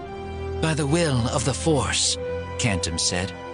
Reith realized he was crying again, tears of both joy and sorrow. The Force had led him to this moment. The Force would lead him to the next. There was no being lost. There was no path. we name thee. Comac said, reaching out to gently pull up Reith's Padawan braid. He lit his saber, nodded at the others. Then all three masters together. Jedi, Knight of the Republic. Comac finished, slicing through the braid. His saber went out. I am so proud of you, Reith. They hugged, Ram and Zine both patting Reith on the back. When Reith stepped away from the hug, there was a lightsaber in his hand. Comac's. What? Reith managed to say. Comac looked suddenly like a human storm, like all the anxiety and grief he'd been holding back had surfaced now that the ceremony was complete. He glanced around the room, eyes wild. I can't do this. Then his gaze locked with Reith's. My saber is yours now. Dude, I'm telling you. God! The audiobooks, guys. I'm telling you, by only reading them, you're missing out. Holy smokes, the music and the sound effects. We like I gotta a start it lightsaber. tomorrow, man. Dude, it moved me to tears in my freaking car, in my Yeah! driveway after work. I'm just like Bro. sitting there, and I literally, my eyes, I'm like, bro, I'm crying right now. Like, it was incredible. It was incredible. And then in that transition, the transition to the lightsaber being in his hands. Yeah. And I can't do this. I was just like, what? What? What is happening? You know what It that freaked just me out. It's did to incredible. me, besides literally make me cry live on a streamed, recorded episode, is that, like, oh my God, dude. Having read it and listening, because I don't reread, a lot of us don't reread just because of time, we've said this, knowing that Comac's about to go, listening to that makes it 100 times more intense, because you know there's those moments where you're comforting someone and you're like, I'm going to break, but they need me right now, and I will use every ounce of strength I have to get through this moment for them, and then I can let go. And, like, you can hear it in Comac's voice of, like, we named the Jedi. Because he's like, this is the last thing I'm going to do. This is the last thing that is worth it to me. And it is that important. And I'm like, oh, my. Like, that 10 seconds is the biggest argument I've heard for rereading in years. That was. Yeah. Oh, You've never had God. Wow. I've never heard of a knighting ceremony before. Or read one. No. That's that extensive. Because that makes it really it's more reverence. important. Yeah, it makes it like more important than the ones that you've heard before. When like, I mean, even Obi-Wan, like Obi-Wan, you are now. Did they even have a ceremony for him? I don't know. It's like it sounds like Qui-Gon died and now he's a Jedi. I know. It's like this is like a Battlefield promotion too, right? I mean, right. Like the way that it transitions from those two audio clips together is like Reith is just going through this discussion of what are we going to do next? We got to fight. We got to do whatever. And they're like, no, let's take a second because we got to promote you to Jedi Knight before we can get to the next thing. And it's just like. Yeah. I don't know, man. It's just seriously one of the most moving experiences I've ever had listening to an audiobook. And this book, like, I really didn't like for the first quarter of it, I didn't even like it. But by the end of it, the production and just the writing, it was just an utterly incredible experience. I was shocked that I loved it as much as I did. All right, here on out, we did talk about that. We did talk about that last week. Sorry. Yeah. No, you're good, man. How they knighted Reith, but knowing that so many of the Jedi had died on Starlight, are they knighting him much like military ranks? Whenever one of the officers goes down, somebody is automatically raised up to that position to lead.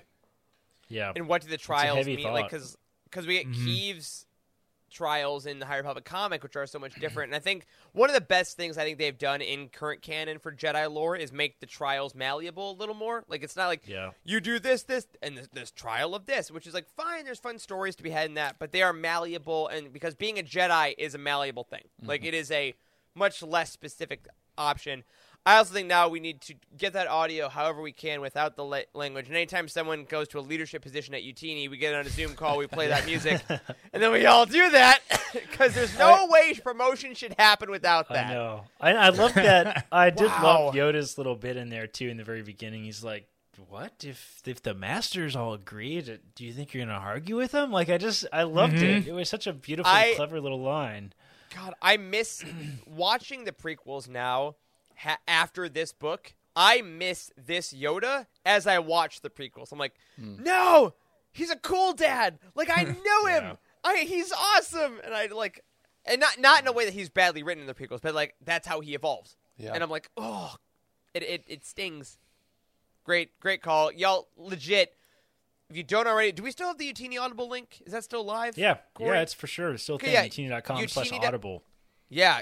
If you haven't done a Star Wars audiobook yet, I mean, why not have this be your first? For sure. So I'm saying production value. It was a good production. Yeah. So good. The High Republic, honestly, the High Republic books in general are just like really on another level. The fact that a lot of it is original makes it even bigger. Like we've talked a lot on the show about how crazy good the audiobooks are, but something special about these. Yep. Yeah. 100%. Thank you for bringing that in, Corey, because that was awesome. And I wish that I had the attention span to listen to entire audio clips. But now that you've set the precedent, I can just expect you to bring the best bits to each round. There you go. No, Charles, we don't have time to rewrite your brain chemistry after years of medical school. All right, we'll just do clips. We do not. All right. That's fine. Well, let's absolutely fly through some Easter eggs, connective tissue, etc., and then we'll close this thing out. So let's do this. Page 3, very early on, death sticks are mentioned because there's nothing more teen angst YA than cigarettes. Oh, do you want to buy some? No, that's okay. I want to go home and rethink my life. There it is. On page 4, Grindelids get their first mention, even though they're subsequently heavily featured. And, of course, that's the worm species that were shown in Solo's Star Wars story. On the very next page, page 5, we learn that the Garivolt clan is the major Grindelid clan on Corellia, and eventually we learn that Lady Proxima herself was one of them on page 416. Okay, I legit love that way more than I should. It was the perfect. It was the perfect little wink nudge. It wasn't too over the top. It It wasn't over the top at all, and I can't believe we didn't bring this up earlier. But like originally, like when they brought in the what are they, Grindelids? Grindelids, yeah. Yeah, Grindelids. The When they brought worm in the people. when they brought in the scary centipede people from the sewers of Corellia, when they brought in those scary people, I was just like, okay, this The is Corellian underground centipedes, yeah! this is a little goofy. But then when they were freaking violent and they like killed that guy and like ripped him to shreds, I was like, holy crap, what is happening right now? Bit his head off, and then Yes! the offspring ate the rest of him. Yep. Dude, okay. Unreal. Speaking of audiobook Well, production, what when happened? Listen, speaking of audiobook production, when the Grindelid bit that guy's head, it made the T-Rex crunch sound from Jurassic Park. Like, you know what I'm talking about when you hear all their bones crunch? Yes, did it? I was like, oh my god, like, it was excessive. Yeah. That's awesome. We got some prequel love in this book as well. On page 7, Sabata krill is mentioned to be an urkit, and that's a species that was first introduced in the Phantom Menace with the pod racer Odie Mandrell. Yeah, hey. Yeah. On page fun. 20, it's revealed that Ram invented the word wizard, which is a phrase we first heard in the Phantom Menace as well. On page 25, a savrip, a.k.a. a Mantellian savrip, is introduced, and that's a reptilian alien species. And that species is well known to Star Wars fans because a savrip is one of the Dejaric pieces, one of the hollow chess pieces on the board. And we actually got to see one in live action, more or less, in the flesh in this novel. So that was cool. Nice. Let's see. On page 41, Shug Drabor is mentioned as overseeing the construction of MPO 1400 Purgle-class star cruisers. Of course, that is the same class of ship as the Halcyon. I have to stop you there. Chuck Drabor also was in a load lifter and saved the day, and I would like to show you a picture of what he looks like. Just like Hey! that's Ripley from Aliens. Sorry, go ahead. It really is perfect, though. I forgot you had that picture. I'm so glad that came I back. haven't turned my computer off in a week. On page 72, Gus Talon, one of Corellia's moons, is shown, and this moon is actually originally from Legends when it appeared in the Star Wars Tales Anthology series in 2005, and it was brought into canon by DJO in the High Republic Adventures just last year. Awesome. On page 93, copper grins are mentioned, which is a type of fish known to be native to Corellia. And they've appeared in other canon material set on Corellia, such as Solo's Star Wars story and Most Wanted. But they actually made their first appearance in the background of The Last Jedi, where they're strung up around the caretakers' huts. Wow. Yeah. Okay. You can see them. Wow, They're on dude. screen. And on the same page, gar smelts are mentioned, which is another type of fish that actually came from Pablo Hidalgo's Solo: A Star Wars Story official guide in 2018. Wow. Yeah. Awesome. So fish facts. Wow. That's fantastic. So how do you? So what happens when you need a? Is DJO just writing? He's like writing. Like, shit, I need a fish. I mean, Google from what Star we've Wars heard, fish. Yes. it Google seems Star to be what Wars on they the Wook. like. Yeah. They either go to the Wook or they ask Matt Martin. They're like, bro. Do they have like a folder in their like Google Chrome browser, and it's like when writing Star Wars, and they right click and open all new tabs, and one of those is Wikipedia. It has to be open while you're writing. Oh, it has to be.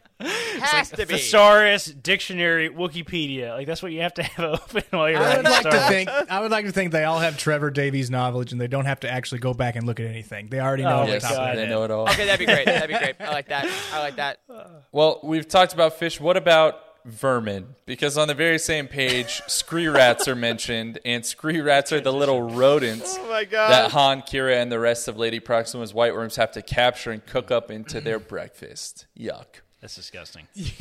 On page 106, Corsec is mentioned, a.k.a. the Corellian Security Force, and these folks Oh my are God. basically the local police force on Corellia that are heavily featured in Legends. Corey, do you know who one of the most famous members of Corsec was? Yes, of course I freaking know who one of those famous and who was Corsec that? officer is. It's Corin Horn, baby. The Yes, sir. original Corsec officers. They're the worst. That's right. The star of one of Corey's most recommended Star Wars standalone novels, I Jedi. For sure. Yeah, that is not exactly what I said, but yes. that is going down in the record book.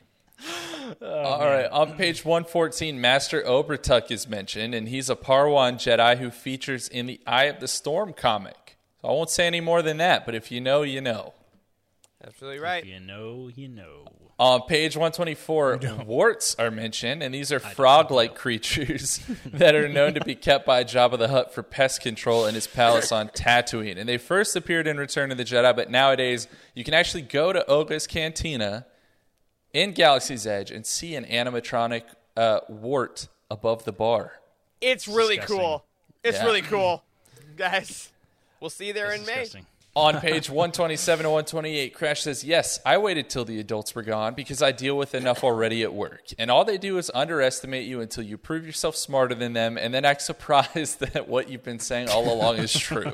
And that is the most YA sentence that has ever been written. Man, this makes so many kids just go against their parents' wishes for Yes. that entire As well time they reading should. it. As well they should. On That page is funny. Yes. Page 132, Zine says the Force was with her. She was one with it. And, of course, it's a nice callback to Cheer It from Rogue One. But we've heard it a lot through the High Republic. That's true. On page 147, several Anzellans are shown, including Shug Drabor, and he is actually a member of Babu Frick's species. So I don't know if that's what y'all were picturing. Whoa, I did not. So those are Anzellans. I did not catch that at all. Holy smokes. Yeah.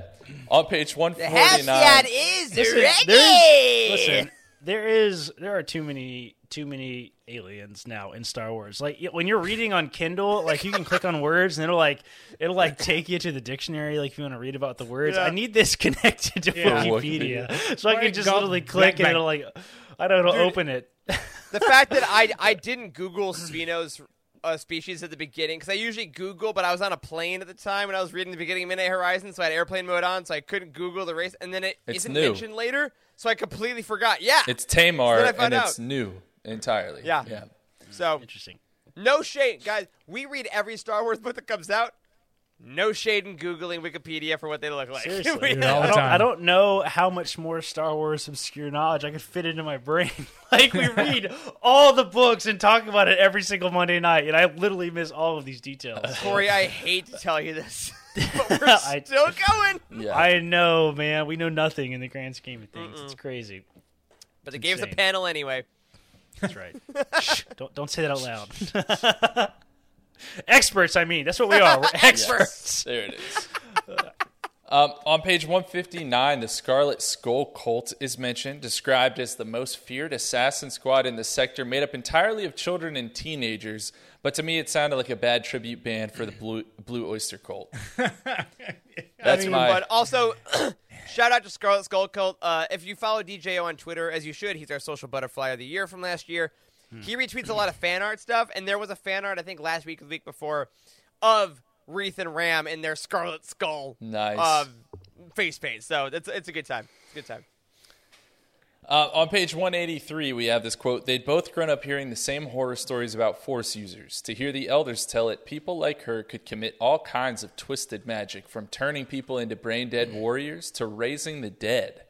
So shout out to Ben Solo, because that is not untrue.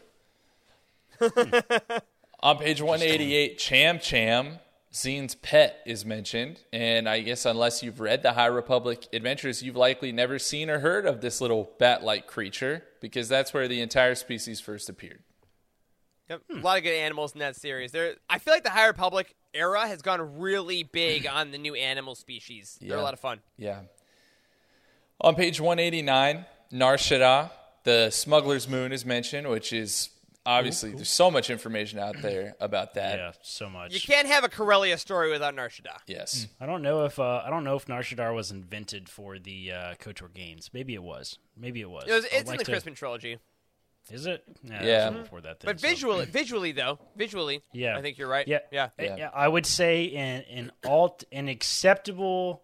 I really want them to do the Underbelly of Coruscant one day in some kind of live-action media. But, and I don't think they're ever going to, because Coruscant is weirdly untouchable by live-action media for some reason. Thank you. It is weirdly like that. Yeah. I don't know why it's like that, but it does seem to be like that. But I would say a very close secondary fallback for a really interesting Underworld series on Nar Shaddaa Good choice. Good Guys, choice. Alden Ehrenreich has a neon. contract somewhere. I know we're not going to make Solo 2.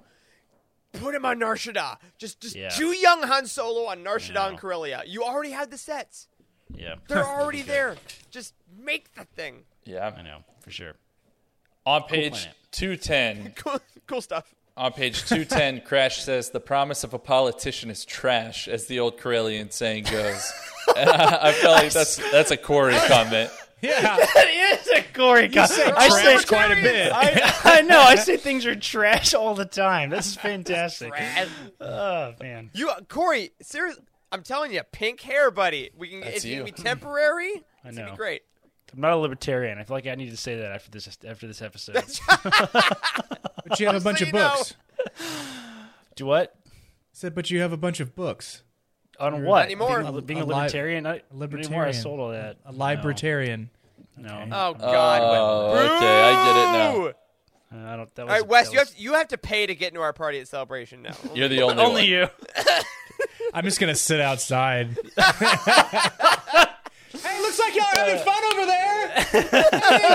Me. He's going to be did you get wearing that that shirt? little stupid hat that Watto's wearing in episode 2. That's what he's going to be Hey, doing. aren't Oh my you? God. Aren't you Wes? Aren't you on like one of the main podcasts? Yeah, but they won't let me in. No, he says, well, I used to be. Oh God, we're never gonna get through these. Sorry, Okay. Charles. All right, on page 212, Arcona, which is a species, is mentioned, and yet again, that's a species of one of the pod racers from the Phantom Menace, Rats Tyrell. He was the one whose wife and kids are sitting in the stands that are briefly shown. What? That doesn't narrow it down. Who the hell is that? No, for sure, they show little baby, Tyrell, little yeah. dinosaurs. If you don't, you got to go watch. Charles, we're getting pod racing in the High there's Republic. so many- They're seeding it in every book. I know. Is it the little green dinosaur guy? Is that who he is with the flat neck or whatever? Yeah, he does look kind of like a dinosaur. Yeah. And he goes, "Mah." You know that guy? Okay, I got it. That was it. That's click. what I needed. Speaking Kevin, of that, I know you're watching. Kevin, just pod race. Just do it. Speaking of that, on page 258, Crufila is regarding the Bond brack she was about to eat. She says, I was just playing with it. And Demas, who is like the police officer, nodded agreeably and said, and I'm a world-class pod racer. Yet again, a pod racing reference. Who do I need to pay? Or bribe Come or on. whatever. Please, if Street they ever racers. listen, after all the hype that we've built, if they ever bring pod racing in anything, we're gonna have to have like a freaking 4-part pod racing series on the show. I'm going to do a spin-off podcast. I hate to tell you that. Wait. Charles, it's a podcast. Yes, it is.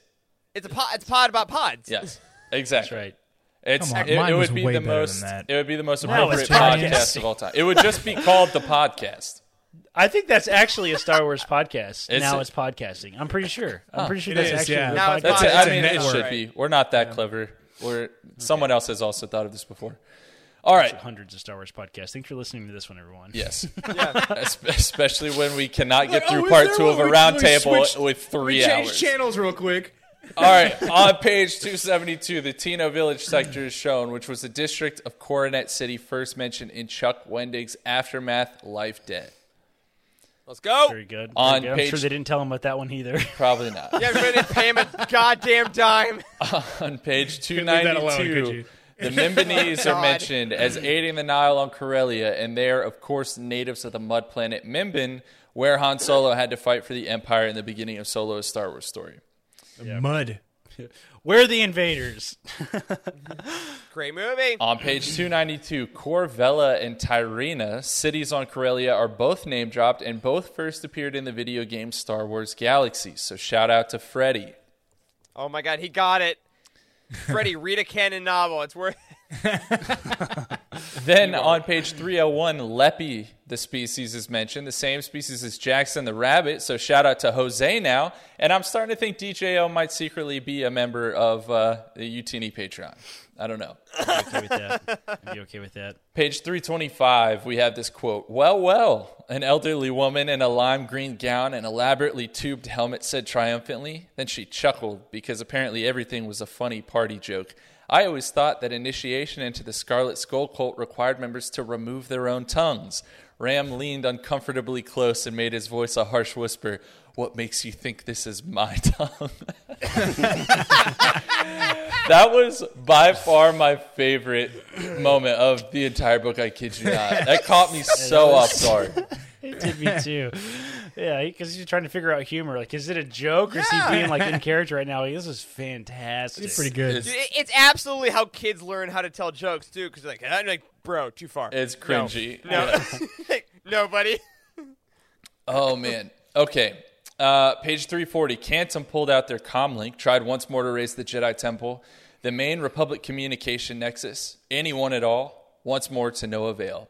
They'd gotten through once or twice, but each time had been placed on a wait tone by a frantic and irritated operator.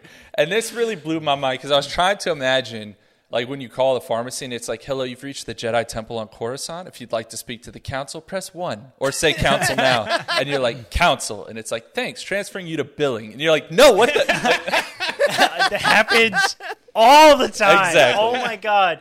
Freaking CVS, great. Great phones. Walgreens is a nightmare to try to call the doctor. You have to listen to 40 seconds of things Zero. like, I am a physician. I am a doctor. Let me in. That's literally what it's like every single time. Because of the COVID-19 pandemic, our wait times may be longer than usual. Yes. Thank you for your patience. Oh my gosh. If you're trying to schedule a COVID test and you're like, no, skip. How do I skip? No. What is a normal wait time? Because every business I've called in the last 2 years has wait times longer than usual. So, nope, usual has changed. True. Sorry. This is the usual now. All right. Getting PTSD. All Moving right. on. Page 422, Reith literally says, you will not board this ship. And it felt very much like a Gandalf, you shall not pass. Phenomenal. Yes. We always have to have a Lord of the Good Rings moment. And then lastly, I just want this to be known. I don't have a quote. I don't have anything else. I just want it to be known that Yoda delivers 8 hippopotamus babies, more or less, and makes s'mores in the same chapter of this book. So That's true. there you go. That's true. That weird little offshoot scene Applecore where like babies. he like has to get that guy off the roof or whatever that happens. I can't Yeah, even the remember exactly what Applecore. happened. That's the It's like a- Happapore, which I think of as Yeah, a okay. hippopotamus. A hippopotamus Which is on the roof, giant you know. beast from Force Awakens where Finn is trying to drink the water. Yeah, That's yeah. a Happabore. It's a fully grown Happabore. Okay, that was funny. The guy was on the roof, and Yoda's like, "What are we gonna do about this? This is Yep. all the day life of Master Yoda, all Yeah. great and wise." Like, it's just Yeah. like, hilarious. Now, Charles, I got one more Easter egg I want to add in from the mouth of DJO himself. Go ahead. As we were reading this, I was chatting with him, and he said there's one character. It's a member of Descaro's crew, and I don't have my notes in front of me. I'm ashamed I forget the name. But there is a member of Descaro's crew that begins with a P that is, if you remember from Ray Carson's Most Wanted a few years back in the streets in the slums of Corellia, Han and Kira meet like a golem-esque creature in the sewers that they befriend. They bring him food, and people think he's all weird and stuff, and he like helps them out. He is in Descaro's crew during this book. Wow. So he has made it through multiple eras. So that's a nice little Easter egg for. And if you haven't read Most Wanted by Ray Carson, that's another, I mentioned it earlier, So good. great Corellian book. But DJO took a lot of vibes from Most Wanted and put it in this book. So if you liked this, that is a great book to read while you're waiting for your next new release. Yeah. All right, y'all. We have spent entirely too much time tonight. 2 hours. No such thing. So let's No go. such thing, man. Let's go around, close this roundtable like we do all These of used to them. be 3 parts. I want you to re-rate this book from 1 to 10, and whether you change your score or not, tell us why by giving us any final thoughts. So, Corey, I think you went first. You're up again. I don't remember what I gave this book. Somebody can tell me in the chat maybe if you guys remember. But I think it was in the 8s. 8 something, I'm pretty sure. I feel like that was kind of how I felt at the original, at the onset of all this. But I'm going to raise the score. I had to freaking raise the score, man. Like, and listen, I don't know if it's because, like just hearing everybody's opinions, like what this is that what this show is? We're just opinions, something like that. Like whatever, I don't know. Maybe hearing everybody. I don't know if it's just like hearing everybody's opinions makes my opinion of the book higher. I don't think that's really what it is. I think it's just Talking with your friends. I just like hanging out and with you guys and talking about Star Wars, man. Like it just makes the books better, and like. You know, you got to get out there and in some kind of community and do that. And maybe this is that for you. Like if you're a listener, maybe we're your Star Wars friends that you never met. Come meet us at Celebration at our booth. that we got, in our panel that we got. Yep. No but hugging like, is a rule technically for right now, but meet us outside. We'll figure it out. That's right. Catch That's us right. outside. That's right. But like I got a lot more out of this now after talking about it. Like I was way more emotional about this than I thought I was going to be. And the audio stuff was incredible, and the Yoda stuff was incredible, and the book took a little while to get rolling, but once it got rolling, man, it really, really nailed it. And like I think DJO has really got potential to be one of the greats, like for real. Like I mean, Straight up up. there with Zahn and Gray and these other folks that have just done incredible, incredible things, and he's certainly getting there. And I think I'm going to bump this up to a solid 9 out of Awesome. 10. Like I Nice. think it was fun, and I feel happy inside about it, and I can see myself genuinely recommending this book to a lot of people. Like even if you haven't read all the comics and stuff, like Yeah. I think it worked well, Yeah, especially that audio. My goodness, Yeah. man, that is. dude. The audio production was very good. Yeah. To have an unknown narrator, totally new music, it was good. Really, really Wonderful. good. The audio production, I think, is like a 9.9 out of 10. Seriously, like, For real. seriously, it was very, very good. All right, so Corey bumps the score up. Eric, what do you think? So I rated 9.7, which is obviously super high, even for me. I'm gonna be a little sappy on this one. I'm gonna bump it up 0.1. I'm gonna go to 9.8 in memory of my cat, because this tonight's show legitimately, in all seriousness, every week this show makes my life better. That has been a constant. Talking to you guys, hanging out with y'all in the chat, like, does a lot. But talking through subliminally what this book was kind of able to teach us about loss and life is, I think, really going to help me get through the next week and to the next show. And that's worth 0.1 to me. I think this is a book that meant a lot to me in the moment. I loved reading it, and I think it is one of those Star Wars books that, like, for all of us, the best Star Wars affects how we live our lives and affects how we get through the days. And having this conversation with y'all is giving me a boost for 7 more days.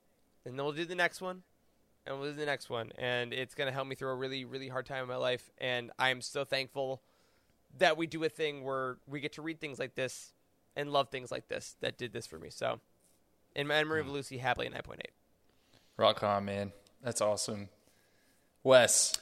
All right, Wes, off all that. 8.2, it was fine. Anyway.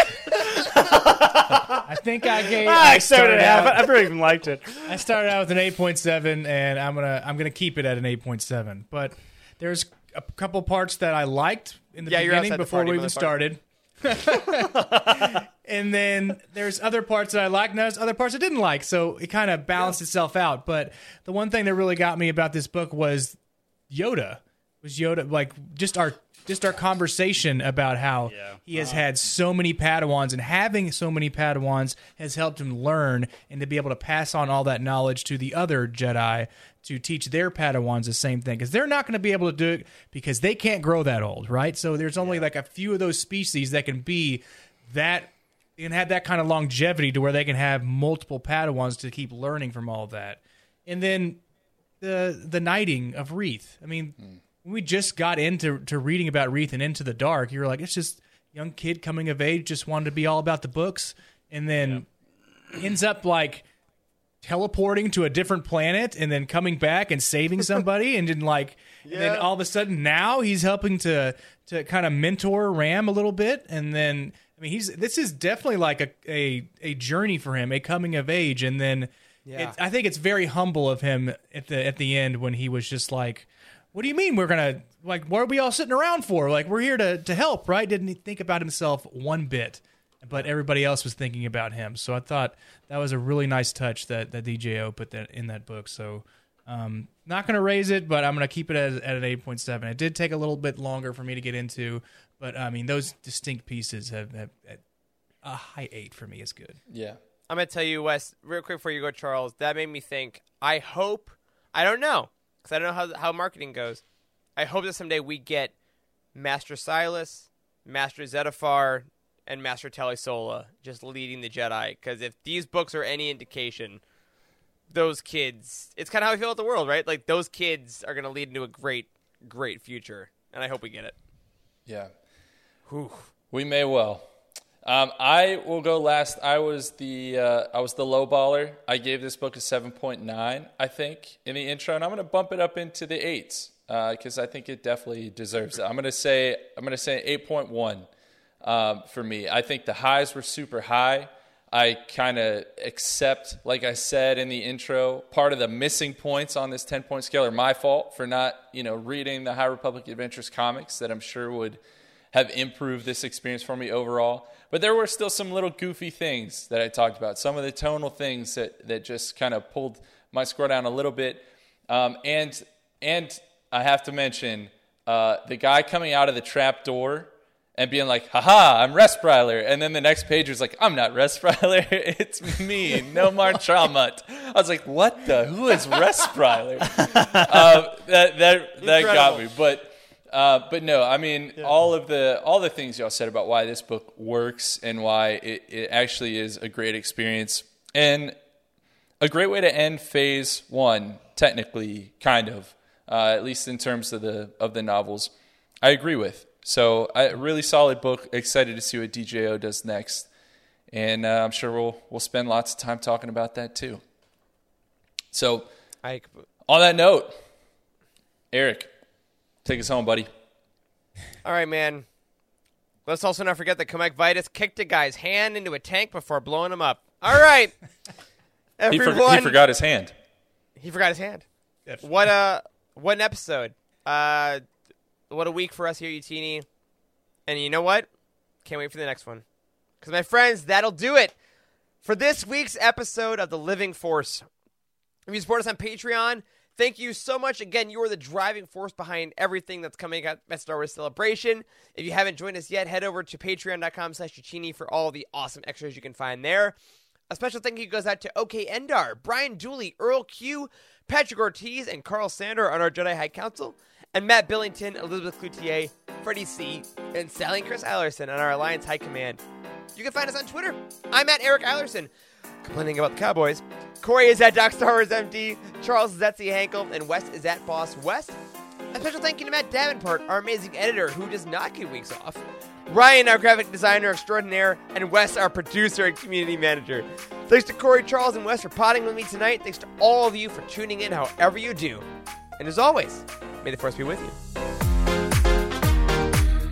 There is no hatred. There is joy. There is no division. There is union. There is no apathy. There is passion. There is no gatekeeping. There is community. This is the Utini Star Wars Fan Code. Embrace it, live by it, and above all, trust in the living force. Join the Utini community and surround yourself with like-minded fans at utini.com. And remember, the Force will be with you, always.